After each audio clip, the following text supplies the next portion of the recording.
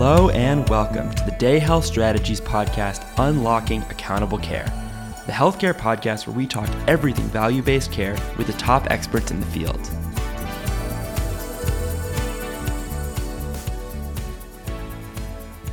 Hi everyone, we at Day Health Strategies are so thrilled to welcome you to our podcast. I'm Max Blumenthal, and it is my privilege to introduce our host, Sarah Bliss-Matusik, Senior Consultant at Day Health Strategies. Sarah? Thanks so much, Max, and welcome again to all you listening out there, and thanks for joining us. For those of you not familiar with Day Health Strategies, we are a healthcare consulting firm out of the Boston area in Massachusetts, specializing in bringing healthcare transformation expertise and strategy to providers, insurers, and government agencies. So Sarah, I'm so excited to get this podcast started. What can our listeners expect from Unlocking Accountable Care? Me too. We're really thrilled to be here. So anyone working in healthcare in the U.S. knows that the field is undergoing some pretty significant changes, and these are to address one major problem, that we pay for more for healthcare than any other country in the world, but with all that money spent, we actually aren't meeting quality and health outcomes expectations. So to deal with this issue, a group called the Institute for Healthcare Improvement, or IHI, which is right here in Boston, they came up with this triple aim to inform healthcare reform and a bunch of other things, really. And the three goals in the triple aim are: 1, to improve patient experience; 2, to improve the health of the population; and 3, to reduce per capita costs. So this podcast mini-series is really just going to focus on one of the many different strategies working to achieve that triple aim, and it's the promotion of value-based care through accountable care organizations. I've been hearing a lot about value-based care and especially accountable care organizations, or as they're called, ACOs. They seem like a hot topic right now. Why are they something that people in healthcare need to know about? So let's kind of take a step back and define value-based care first, because we and others sometimes throw that term around without making sure everyone really knows what it means.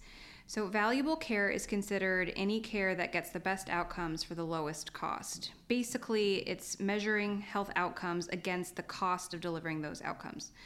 I like to think of value-based care as the opposite of volume-based care, which is paying some fee for a particular service. So in value-based care, hospitals or physicians get paid based on outcomes or how well their patients do, and not based on how many services they provide. So now that we've gone through what value-based care is, let's talk for a minute about what's happening with it, because that's the basis for this podcast. So essentially, moving to value-based care has been a central part of a lot of recent state and national health reform efforts. So one big example of this is the formation of accountable care organizations, or ACOs. And ACOs, as we'll get much deeper into, are really just partnerships between a group of providers and sometimes insurers who take on financial and medical responsibility for some group of patients. So specific models of ACOs differ, but they typically work with some fixed per member per month payment to provide all of the care a patient needs. And the idea is that paying providers based on how healthy their patients are rather than how many things they do to them will actually save money and improve health in the long run. So I realize I'm oversimplifying this, but we have plenty of time to get into all the different nuances later. That sounds really interesting, Sarah, and I can't wait to dig more deeply into this with all the interviews we'll have in later episodes.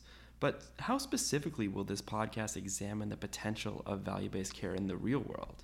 So the primary focus for this podcast will be on Massachusetts, where we are knee-deep in a new Medicaid model that includes ACOs.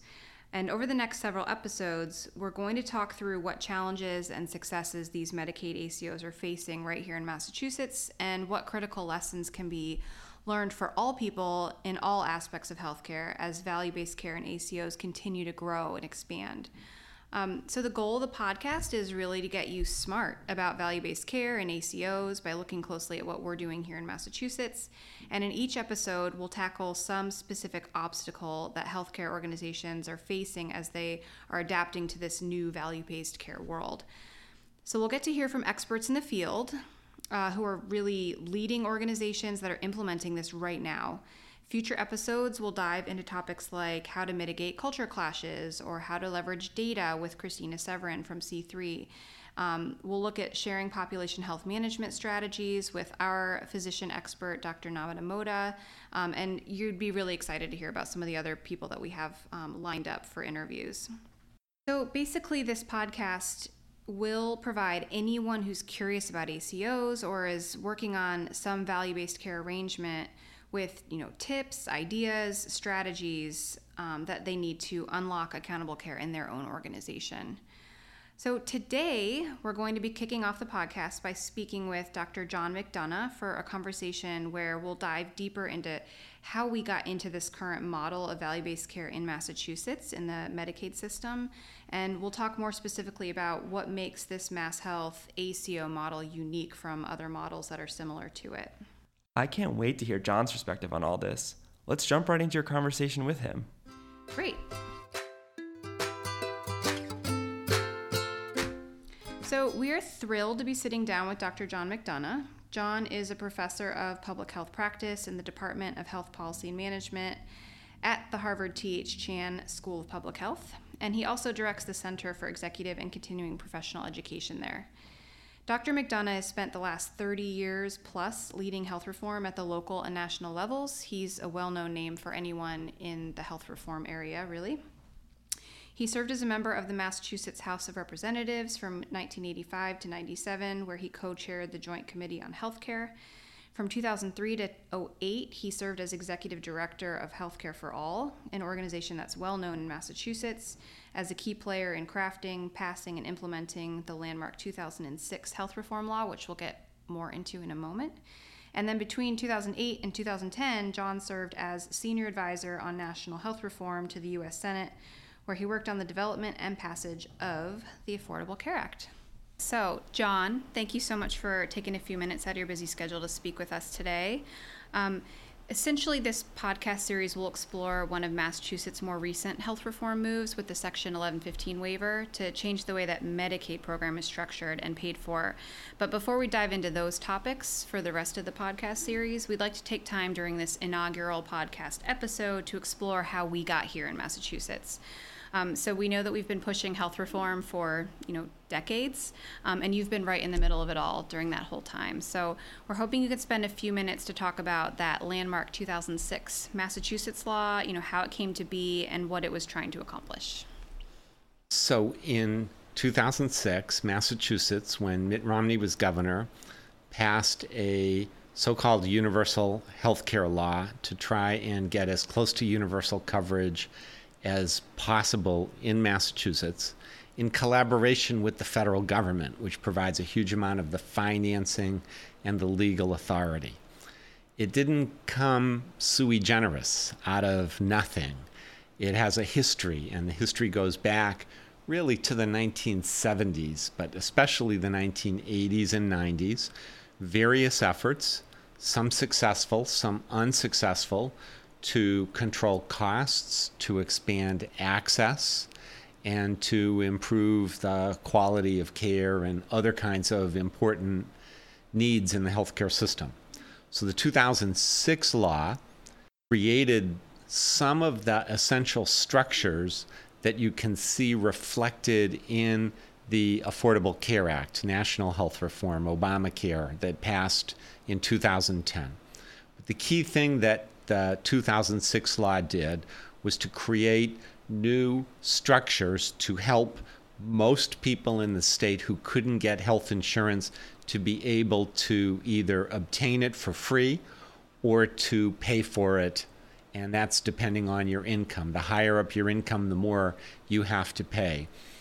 It was tied to the first individual mandate to buy health insurance in the country, and it also created the first what's known as a health insurance exchange or a health insurance marketplace, which is a website that people can go to buy health insurance. So it included all of the essential aspects that we see in the first part, Title I of the ACA. And it was successful quickly. So we got our uninsurance rate down from about 7% down to between 2 and 3% within the first 2 years of the program, and it has pretty much stayed there since. And so it had a dramatic reduction, and it provided then a pathway. People in Washington, D.C. in 2008 and 9 said, well, Massachusetts has finally created a model that seems to work, seems to operate effectively, and importantly is supported by Republicans and Democrats. So it was the substantive model, and it was also very much the political impact in it being demonstrably bipartisan. On the one hand, Republicans like Governor Mitt Romney, President George W. Bush supported it, and Senator Edward Kennedy, then Democratic senator from Massachusetts, and the overwhelming Democratic majorities in the state House and state Senate all backed it. And people looked at this and said, wow, we think we've finally come up with a way to break the partisan deadlock. And it required Republicans to agree to use public money to expand coverage. And it also required Democrats to swallow this notion of an individual mandate that prior to 2009 and 10 was something that Republicans enthusiastically supported and Democrats were either suspicious of or outright opposed. That seems to have flipped. And that did a total flip when Barack Obama in 2009 embraced the individual mandate. Republicans ran for cover and went to the other side, and Democrats got comfortable with the idea and accepted the logic that you need to have some kind of a mandate to make the insurance market work effectively so that everybody's in and you don't just have sick and older people. And so people accepted that. So many things came out of the 2006 law. It is called a landmark, and I think that is an accurate description of what happened. And it then also kind of set the stage in Massachusetts for what came next. Many people around the country, and even in Massachusetts, criticized the law because it only dealt with access and didn't really deal with cost or reform of the delivery system. And everyone in Massachusetts involved said, yes, that's next. We're going to get to that. We're going to make this work, do this thing, and then get to that. And so that was also then an important outcome of the law, what happened on that side. Thank you for that. And I'm really glad you mentioned the piece about the law handling access first, because we'd like to get into what has happened since to deal with cost and system reform. But before we do, I'd like to ask you, looking back with 2020 hindsight, is there anything that you would change about the law now that you know what you know? I believe really that the process of bringing different perspectives from across the healthcare industry, Republicans and Democrats, House and Senate, DC and Massachusetts, created a mechanism that, in hindsight, was really optimal. It really addressed the access needs. It came up with a structure. The one thing that could have been done is the Massachusetts law only provided coverage, subsidized coverage to folks up to 3 times the federal poverty level, or 300%. The ACA went up to 400%, widely criticized by conservatives and opponents of the law from going too high. And today we understand you have to provide some kind of a cap and income protection going far above 400%. So if there's one thing I would change, we would have not had a cap. We would have at where the affordability protections end, but we would have just kept it up there. No family should pay more than 8.5% to 9.5% of their household income for health insurance. And the higher up you go the income ladder, the less it matters because people have coverage. But there is, in fact, a significant population of people who are at that higher income level and are facing some exorbitant premiums and cost sharing and need some protection, as well as folks on the lower income where there's a lot more people who need that kind of assistance and support. Great. I definitely agree with you on that.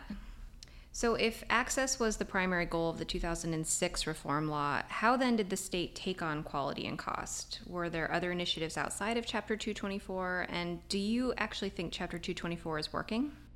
Yes, so the original access law, the landmark law, passed in 2006. And the state was criticized. Why didn't you deal with cost? Why didn't you deal with delivery system reform? And they rolled up their sleeves right away. They passed two laws, one in 2008, one in 2010, that included a potpourri of different kinds of things they hoped would have some impact. For example, they passed a ban on pharmaceutical companies providing payments to physicians for prescribing drugs or buying them lunches or dinners or those kinds of things. Ultimately, that got repealed after a few years. But so a lot of different things, searching for what was the right formula. In 2012, they passed then a second landmark law called Chapter 224, which really did create a serious effort to try to grapple with cost and quality. The important pieces for that were they set a benchmark for the total growth of healthcare costs in the state, and they set it close to the growth of the overall economy.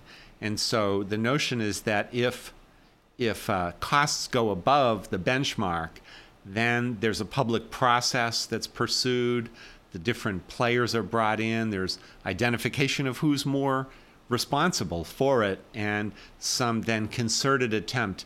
It was criticized because there were no mandatory penalties that took effect.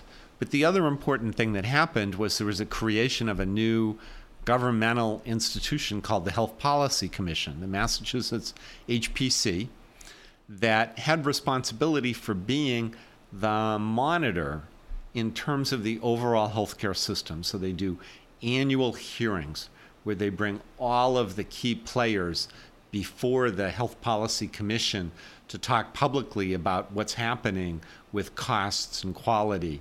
And if the performance of the system goes above the benchmark, it's up to the HPC then to make recommendations to the governor and the legislature and others in terms of how to address the increase. Is it new systemic growth that has to be addressed in some way? Sometimes there are blips in terms of the increases. So in 2014, there was a blip because of the implementation of the ACA in Massachusetts.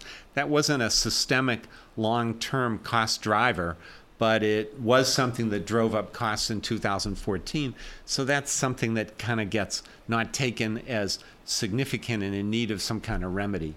So it was the creation of the Policy Commission and the establishment of the benchmark. A lot of people were skeptical and didn't think this would work, that voluntary generally doesn't produce the kind of results that you want. And looking back now over 6 years, I think people in Massachusetts are impressed with the results and think that there's been a level of attention and seriousness. The Health Policy Commission had some real stars from the healthcare community appointed to it, and they retained some excellent staff leadership. A guy named David Seltz is the executive director. And so it's working with great credibility, and it is, in fact, a system monitor. When Partners Healthcare, our big healthcare conglomerate of Mass General, Brigham and Women's, and others, wanted to buy hospitals on the South Shore and north of Boston, the Hallmark system, it looked like it was going to go through. The Health Policy Commission came up with a report, said this is going to lead to significant adverse impact on costs, and it led to the failure of those acquisitions. And so if we had not had the Health Policy Commission, I would bet money those mergers probably would have happened and would have gone through. Yeah. So it's been significant and important and positive. It hasn't changed the world. We're still a high-cost state, although over the past half decade, we've seen the rate of growth in Massachusetts moderate in comparison to the rest of the country. Is that because of the commission? Is that just the normal variation? I think it's too soon to tell, but I wouldn't be surprised if it has had some positive impact. So it's an ongoing story. I tell my students, you study all these things like there's a beginning, a middle, and an end. And the thing to understand is there is no end. It just keeps going, and then, you die, and it goes on without you. It's like, the people who wrote Medicare and Medicaid, they're all 6 feet under now, but Medicare and Medicaid live on and continue to evolve. These are living, breathing organisms. And so that's why for people like me, it's just so fascinating to study it and pay attention, because there's so much there. It's never boring. I'm never bored. Yeah, neither are we. So I'd like to switch gears for a moment to federal healthcare reform. Can you tell us a bit about your involvement in the crafting of the Affordable Care Act? And in your opinion, did the parts of it that were based on Massachusetts reform improve upon it? So I worked between 2008 into 2010 on the U.S. Senate's Health, Education, Labor, Pension Committee, one of the two committees that crafted the ACA. So I got to see the development of it from the inside. There were pieces in the ACA that represented real improvements in what we had in Massachusetts. There were some things that were not as good as what we did in Massachusetts, and Massachusetts did its best to adapt so that we took in the positive elements of the ACA and kept the things that we had. So the affordability standards for what a family had to pay in premiums were far better in the Massachusetts law than the ACA. So when we were implementing the ACA in Massachusetts, the legislature looked at what was going to happen and saw there was going to be a big drop in affordability. And so the state legislature, I give them a lot of credit for this, and the Governor Deval Patrick said, we want to put money on the table and pay to maintain the affordability levels in Massachusetts that they were prior to the ACA, and they've continued to do that. And I think ultimately, in hindsight, that was far more important than the continuation or not of the individual mandate in the law. It turns out I think affordability matters much, much more than the mandate. If the coverage is genuinely affordable, you don't have to worry about people signing up. The problem is getting people to sign up when, in fact, it's not genuinely affordable and you're asking them to fork over too much. So there are things, and plus the other thing to remember is that the Affordable Care Act, it has 10 major sections or 10 titles of the law. And Title I is about private health insurance. And Title I is significantly based on what we did in Massachusetts. The other 9 titles are different parts of addressing issues in the system that had nothing to do with what we did in Massachusetts. Right. So when people say the ACA was based upon Massachusetts, it's true as regards Title I of the ACA and untrue for the other 9 titles. So there's so much more that was done in the ACA, good, not so good, and indifferent. I'd love to unpack the rest of the ACA with you, but I guess we'll have to save that for our next podcast series. For now, let's move on to value-based care, value-based payment, which are being pushed right now as the future of healthcare in this country in a lot of different ways. Do you agree with that? And if so, what types of value-based payment and or care do you think are most promising? So this has been a compelling journey since it kicked off with the signing of the ACA in 2010. There's a widely shared diagnosis that fee-for-service payment, on which U.S. healthcare was based prior to the ACA, is inefficient and gives poor results. It rewards providers for how much they do, not how well they do.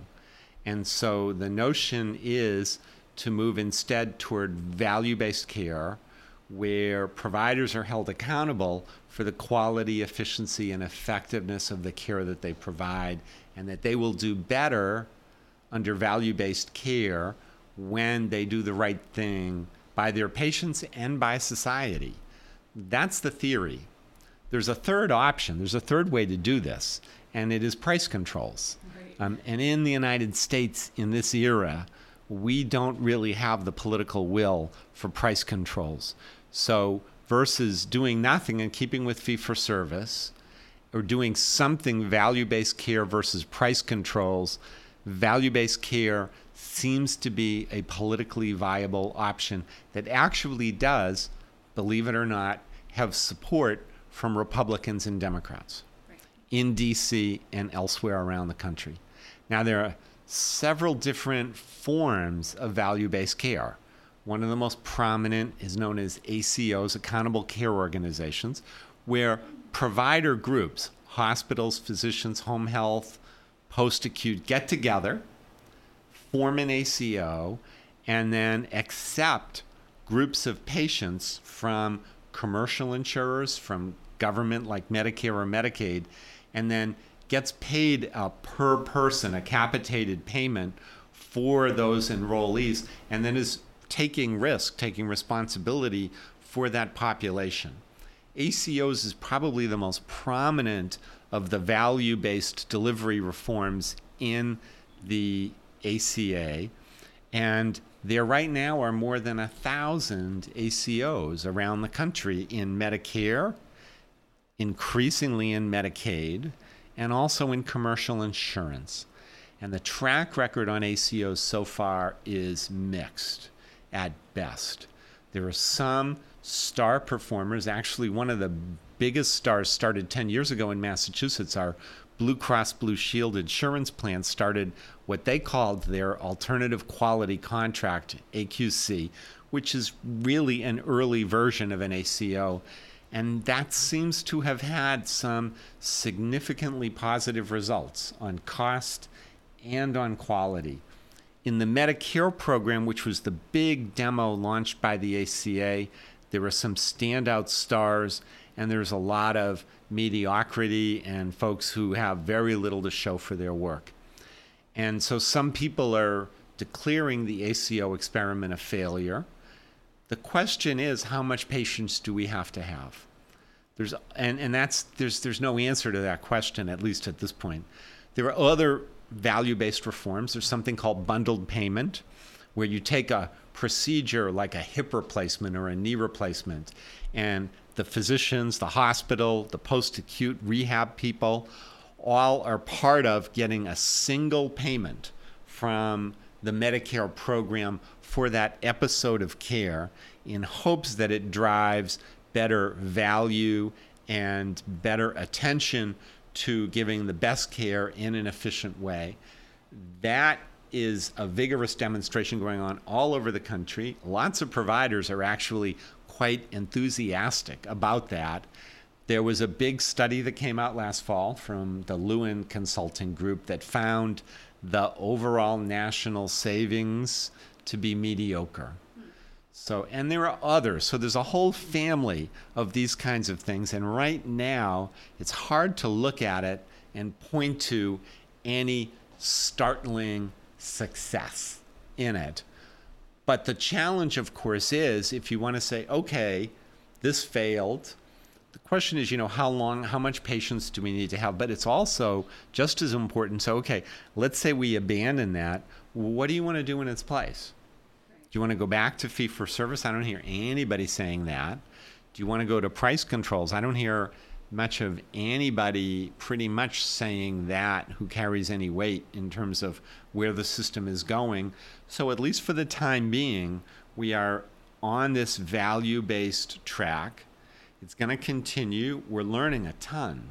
We're learning so much, good, bad, indifferent, and it's going to continue. And this is where we are until society moves in a different direction in terms of how people want to proceed.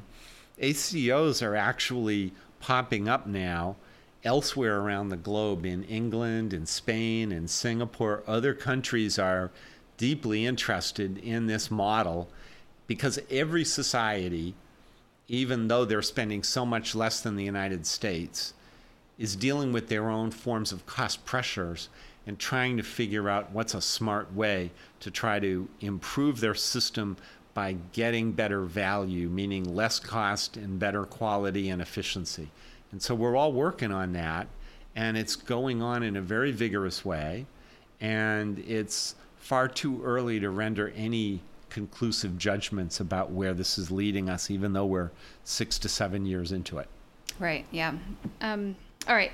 So what do you think are the biggest barriers to shifting away from volume and towards value? I think you mentioned a couple before, but do you have anything else to add to it? So it's significantly about culture and about the culture of the medical care community. And I my favorite definition for the word culture is the way we do things around here. That's what culture means. And so in understanding that definition explains why it's so hard. One of the hardest things to do is to change culture, because culture means you're used to doing things a certain way, and now someone comes along and says you have to do them differently. And people hate change, particularly when it's uncomfortable, when it requires them to do new things that they're not used to. And we're asking physicians and hospitals to assume responsibility for the health not just of individual patients, but of populations of patients. And that's a really new thing. They don't feel like they know it. They're scared. They are financially vulnerable if it goes awry. And so it's a big learning curve, which is one of the reasons why it's turned out to be more of a difficult transition than I think people had hoped it would be. But people are learning, and there's an immense amount of creativity and energy that is evident across the healthcare system that is doing things in different and exciting ways. And so I guess my judgment is that it's much harder than we thought it would be, and we should have known it would be harder. But if you know how difficult something is going to be when you start, then chances are you'll never do it. And that's just true, I find, in life. If I ran for public office, state rep in 1984 from Jamaica Plain in Boston, and I think if I ever knew what it was really going to take, I never would have done it. But then there's the sunk cost. You're in it, and you go ahead. And that's where we are right now on this. It's really hard. It's much more difficult, and we don't have much other choice, and we've invested so much in trying to make this go that we really owe it to society and to ourselves to see how far we can take this and see where we end up. And we'll find surprises along the way, pleasant surprises and unpleasant surprises, but at least for the time being, we've got to do our best to try to make this work as much as we can. That's a positive answer. All right, final question. What next steps do you think Massachusetts should take to achieve what we like to think of as the unicorn of healthier people, lower costs, and more satisfied patients and healthcare workers? So I think Massachusetts is doing something really important right now, and it is this demonstration that started in March of this year to create accountable care organizations inside the Mass Health system. So on March 1st, about 830,000 Mass Health enrollees were transferred from their insurance plans, their Medicaid insurance plans, to one of 17 ACOs distributed around the state.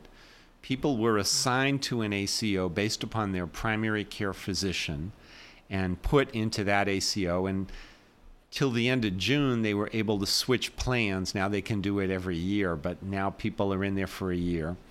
And it is a serious attempt to try to do something that people have said for years they want to do, which is to integrate physical, regular medical care with behavioral health, with long-term services, and with community systems of care.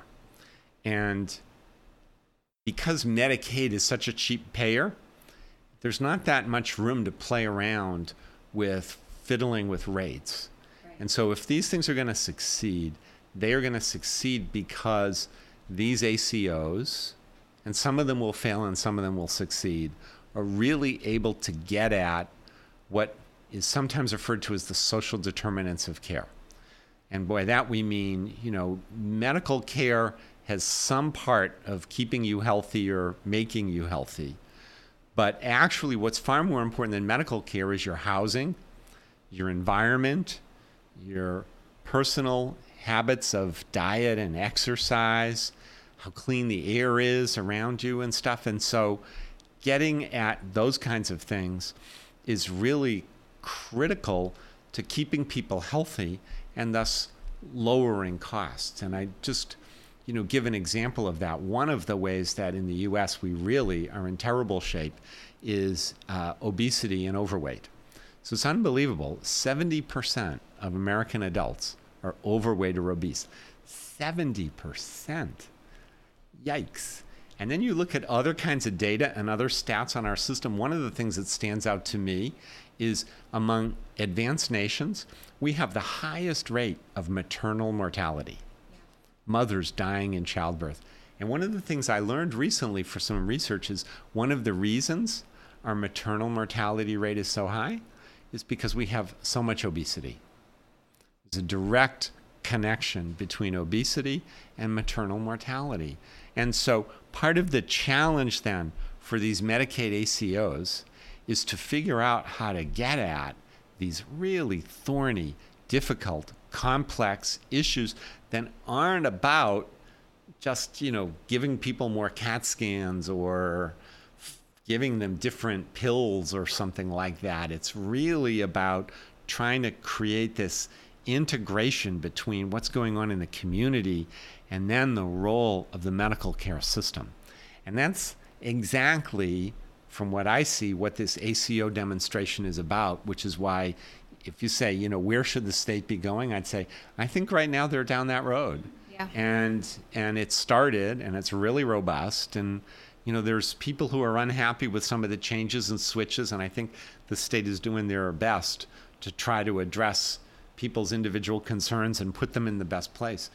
But in terms of just trying to do the right thing and do it as well as possible, I can't think of a better, more important priority than what we're already underway with right now. Dr. McDonough, thank you so much for joining us today. We're thrilled that you were able to take the time. We know your time is precious. We really believe that we're at the beginning of something big here in Massachusetts, and hopefully it can inform other states along this journey.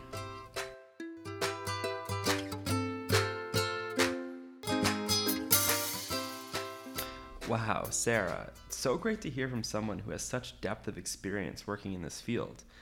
And like he said, one day we'll all be dead, and the healthcare system will continue to evolve and change without us. So, what are the key takeaways we need to be thinking about as we push value-based care in the future of healthcare? Well, John talked about the importance of culture in changing the way we deliver care as healthcare organizations, which we have certainly seen firsthand in our work on ACO projects here in Massachusetts and elsewhere. John also mentioned that success in value-based care isn't guaranteed, as many ACOs have failed or pulled out of different federal programs. He also said that addressing social determinants of health is a critical part of this new program in Massachusetts. He did mention that without being able to use price controls or move to a single payer system, value-based payment methods really are, at least for now, the way that we are heading. So I think what we'd like to remember is that achieving the triple aim is complex and moving towards value-based care is hard. So in future episodes, we'd like to unpack different issues and topics that will hopefully help our audience get smarter on value-based care at a high level, as well as how to actually implement these things on the ground. That's great, Sarah. I can't wait to tap into the expertise we're going to have on the show in the coming weeks. Thank you so much for joining us today, and be sure to tune into our next installment of Unlocking Accountable Care. If you are interested in learning more about accountable care or how organizations can succeed in today's healthcare system, please visit our website, www.dayhealthstrategies.com. Check out our blog, follow us on Twitter, and join our mailing list. We regularly post content relevant to current healthcare issues and overcoming challenges in delivering value-based care. Unlocking Accountable Care is a production of Day Health Strategies. Direction and editing by Max Blumenthal. Additional support and research by Emily Eibel and Nico Lehman. Our producer is Rosemarie Day. Special thanks to Purple Planet Music for the use of their songs.